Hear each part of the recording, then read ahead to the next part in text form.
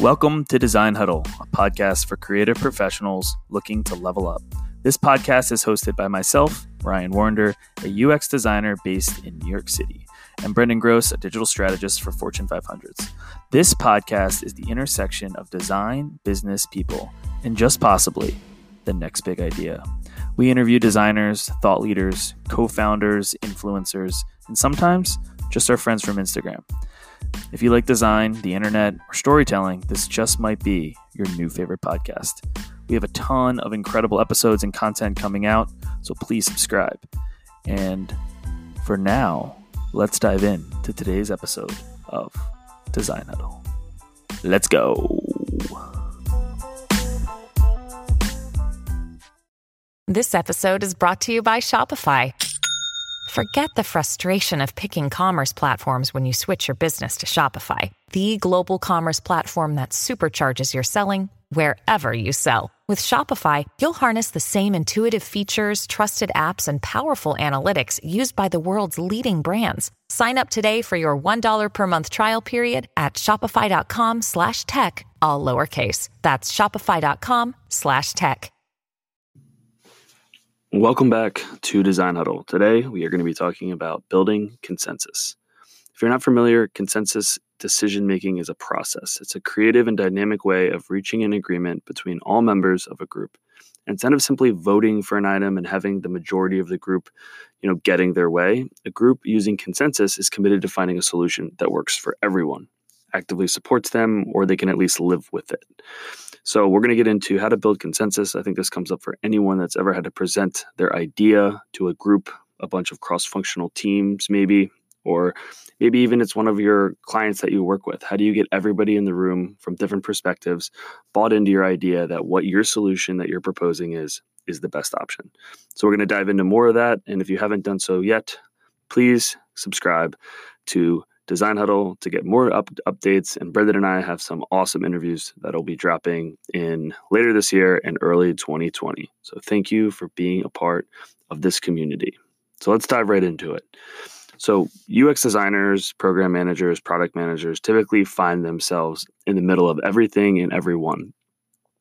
Therefore, you should really make sure that you're preparing yourselves to convince everyone in the room that your solution, that your design is the right one. There's a few different ways you can do this, but most importantly, you need to have the right reasons to back it up. So as a UX designer, you need to have the reasons to support the design, and you need to have what's the most important is the process of how you ended up getting there. You need to be able to defend your choices and make it very clear that this option is the best. So one example of where I kind of have run into this is when I worked at GE, I had to make a proposal for a new customer interface. And one of the things that this was early in my career, but one of the things I knew different stakeholders would want to see is both user research. So what are the user's demands? Like what are their expectations? Where are the current pain points within the product? And then also qualitative, that was the qualitative, also quantitative stuff, such as like data points. In terms of what were the most common tasks that users were using? How can we make sure that the key user journeys were being prioritized? All of these things were brought up and made it very clear between creating an argument for why this design would work the best. So to put it simply, the main takeaway from that meeting was I did a ton of preparation and I really made it very clear of this is my proposal. Here's some quantitative information. And ultimately, the solution worked. I had a ton of learnings from it. So a lot of this will be also reflecting on that and how I could have done it better. So in short, the takeaways from my GE experience is know your craft, do good research, have a good theory, and make sure that your data is persuasive. And the best UX designers aren't always the people in the room that have the best visual designs. The best UX designers, the best program managers, best product managers are the best communicators. They tailor their presentations to the correct audience and they use, the right word choice and making sure that everyone is comfortable with the ideas moving forward and they can continually communicate it in an effective way. So here are a few ways to build consensus. Number one, make sure you build an agreement among stakeholders by doing good research. People are all coming in with different perspectives. You're going to have teams that are on the marketing team, the engineering team, the product team, business development, sales. It's really important to make sure that everyone feels comfortable with the idea, their perspective is being included, and that you did the research up front to make sure that all of their top questions are addressed in the presentation that you're presenting, or they're baked into the design that you're sharing. Number two, make sure you demonstrate a clear understanding of the users, their problems, and the goals. We talk about that all the time. Good UXers are just problem solvers. They know the users better than anyone.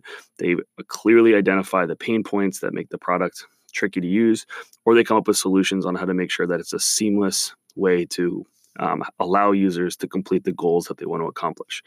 So knowing the different types of users, you could use user personas or creating different types of users that would be using the product. You could be talking about the common problems that users run into and their goals.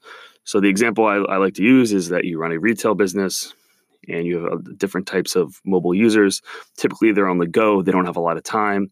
So how can you give them what they need fast? So typically, you would want to have a mobile website that's simple, intuitive, easy to use to help them browse, find the products that they're looking for.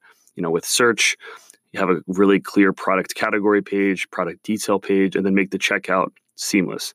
Very easy with like autofill or having having the checkout process be integrated. So you basically are using Apple Pay or something and you can check out immediately. So these are some things to think about. And the goals of users using a mobile retail website is that they want their product, they want it fast, and they want to make sure that it's done securely. So those are some things that I was thinking about when presenting this previously.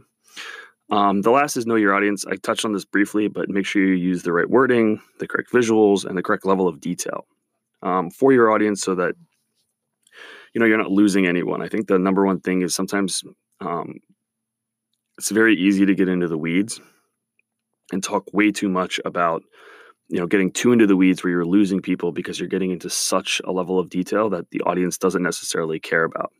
So it's finding that right balance of making sure that your solution is clear, but also making sure that you're not getting, going down different rabbit holes and losing people. So being concise, keeping it short, I think are two really good examples.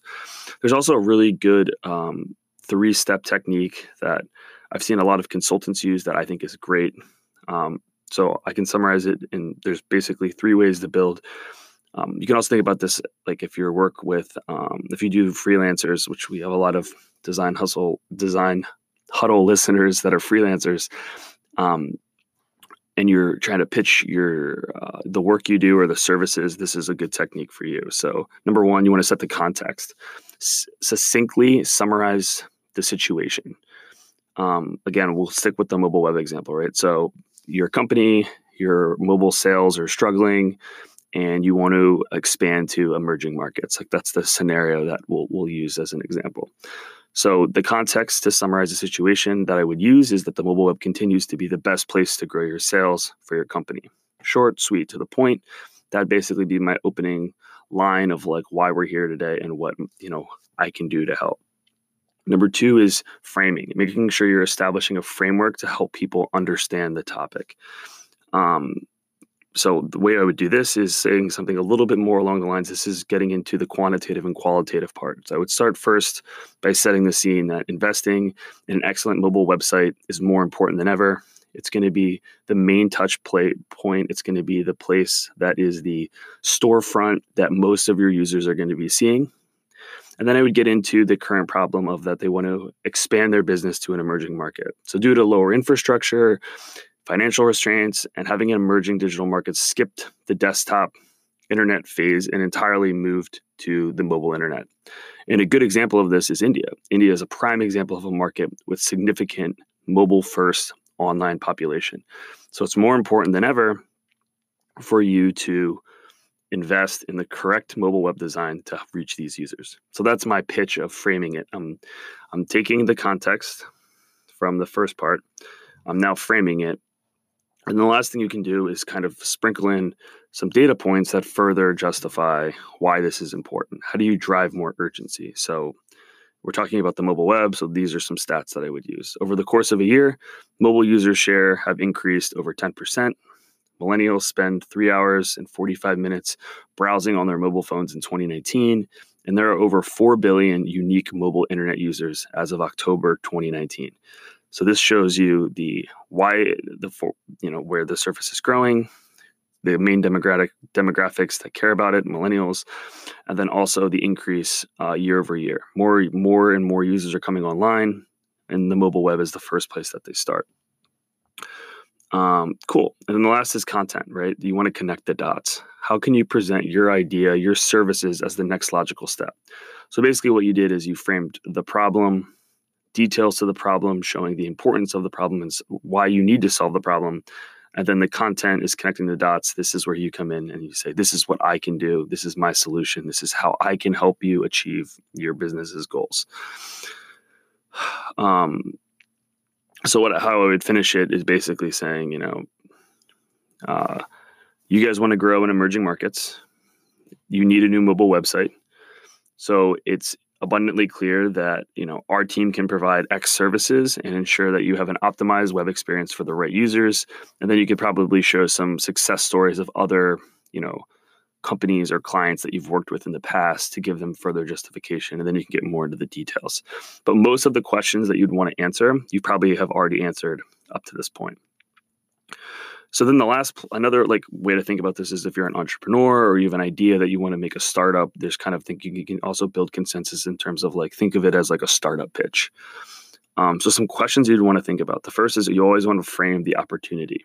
What problem or opportunity have you identified? What is the solution to this problem, or how can you plan to capture this opportunity? Which customer pain will you alleviate? Who's your users? How do you help them? I think that's really powerful. And then what's your vision of the business, and why do you care about it? Why are you passionate about it? I think this is really important to get across in the first immediate slide is being able to answer these questions. The next is making sure that there's an actual market for it. If there's no market, then you're not going to get any investors or people interested in joining the company because they don't see the value in it. So the market is that even if you can persuade an investor that your startup is going after a real opportunity, the next hardest part is making a compelling case that this opportunity is worth a bet or an investment from them. So some things you want to think about when you're addressing the market is you want to think of things like which group of customers will you target? How big is the potential market and how fast is it growing? Who is the competition and how will your startup prevail? So these are things that you want to make sure that the market is super clear. And then last is the business model. Explain how you will ultimately make money as a startup. Doing things that, does not, it's also getting into explaining how you'll generate sales, but also the cost aspect and how you're going to ultimately generate a profit. So some questions to think about here are, how much will you charge customers for product and why will they pay that price? What are the variable and fixed costs of the company and how much profit can you generate? And how many customers can you win over in what amount of time? And how do you think you'll get them to come on board? So that last question, you can kind of use the first framework to address that. But for entrepreneurs, startups, freelancers that you're kind of selling your idea or you're looking to get investment, I always recommend framing the opportunity, the market, and then the business model. If you can answer those three things and you can have someone being able to leave the conversation with a really good idea of the questions that I just, and they're kind of baked into the presentation, you're going to be in a really, really good place. So just to summarize, building consensus really comes down to a few things. Number one, you really want to make sure that you have a common goal. Everyone in the group needs to share a common goal. They need to be willing to work towards it. There can kind of sometimes be some people that are tougher to work with. So you need to make sure that you're not derailing the conversations and really reminding everyone why we're here, what the point of the meeting is, and what the point of the design or idea that you're presenting to everyone. What is the goal? The next is we all want to make a commitment to reaching a consensus. Everyone needs to be willing to really say, hey, there needs to be some compromises here, but we want to leave this meeting with an agreement that this is the right solution. Other thing is you definitely need to have some trust and openness. You need to be willing to take feedback. You need to be okay with people being more critical of the idea, being able to take it, and also be willing to, if the idea isn't perfectly polished, being able to come back to the group after it's been further fleshed out. It's not always going to be, the perfect fit. So you have to be willing to go back, take the feedback, and make it better the next time. You also want a clear process. It's essential to have a clear process for making decisions and making sure that everyone has a shared understanding of how it works. And then you want active participation. So if you're just, in a meeting and making a decision and you're the only one talking the entire, 30-minute meeting, chances are you're probably going to lose people. So it's really important to make sure that you have open questions and you make yourself approachable so that people can feel comfortable in getting their key concerns addressed. So awesome. We just talked about building consensus. Consensus is pretty straightforward, right? Getting everyone in the room bought in. It's a decision-making process. It's creative. It's dynamic. It's how you reach agreements in today's design and corporate world. We talked about how UX designers need to continually focus on their communication skills, being in strong presenters to audiences, not using technical jargon, being concise, making clear visuals that make your ideas kind of pop and make them clear for everyone in the room. We talked about the keys to building consensus, building agreement, demonstrating a clear understanding of your users' problems and goals, and knowing your audience. Then we moved on to talking about, like, if you're a freelancer and you were pitching to a client and you want to increase, the number of people that you want to get them buy-in, or you want to sell your services as a web designer. The first thing is to build context, succinctly summarize the situation that their client's in, frame it, making sure that people understand the topic, and also touching on the services that you provide. And the last is the content, making sure you're connecting the dots, presenting your idea as the next logical step.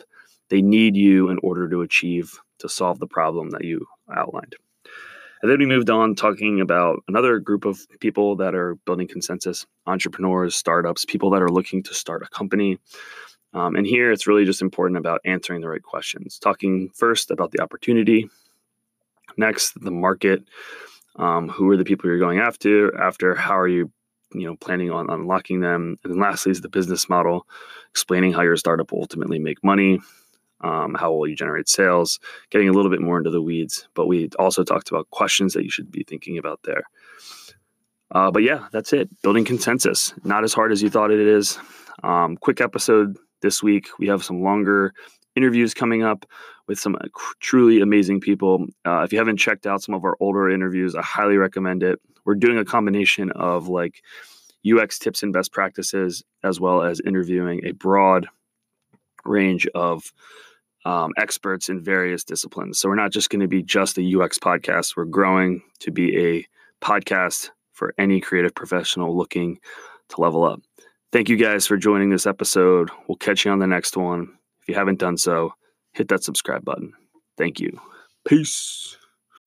When you need mealtime inspiration, it's worth shopping Kroger, where you'll find over 30,000 mouth-watering choices that excite your inner foodie. And no matter what tasty choice you make, you'll enjoy our everyday low prices, plus extra ways to save, like digital coupons worth over $600 each week. You can also save up to $1 off per gallon at the pump with fuel points. More savings and more inspiring flavors make shopping Kroger worth it every time. Kroger, fresh for everyone. Fuel restrictions apply.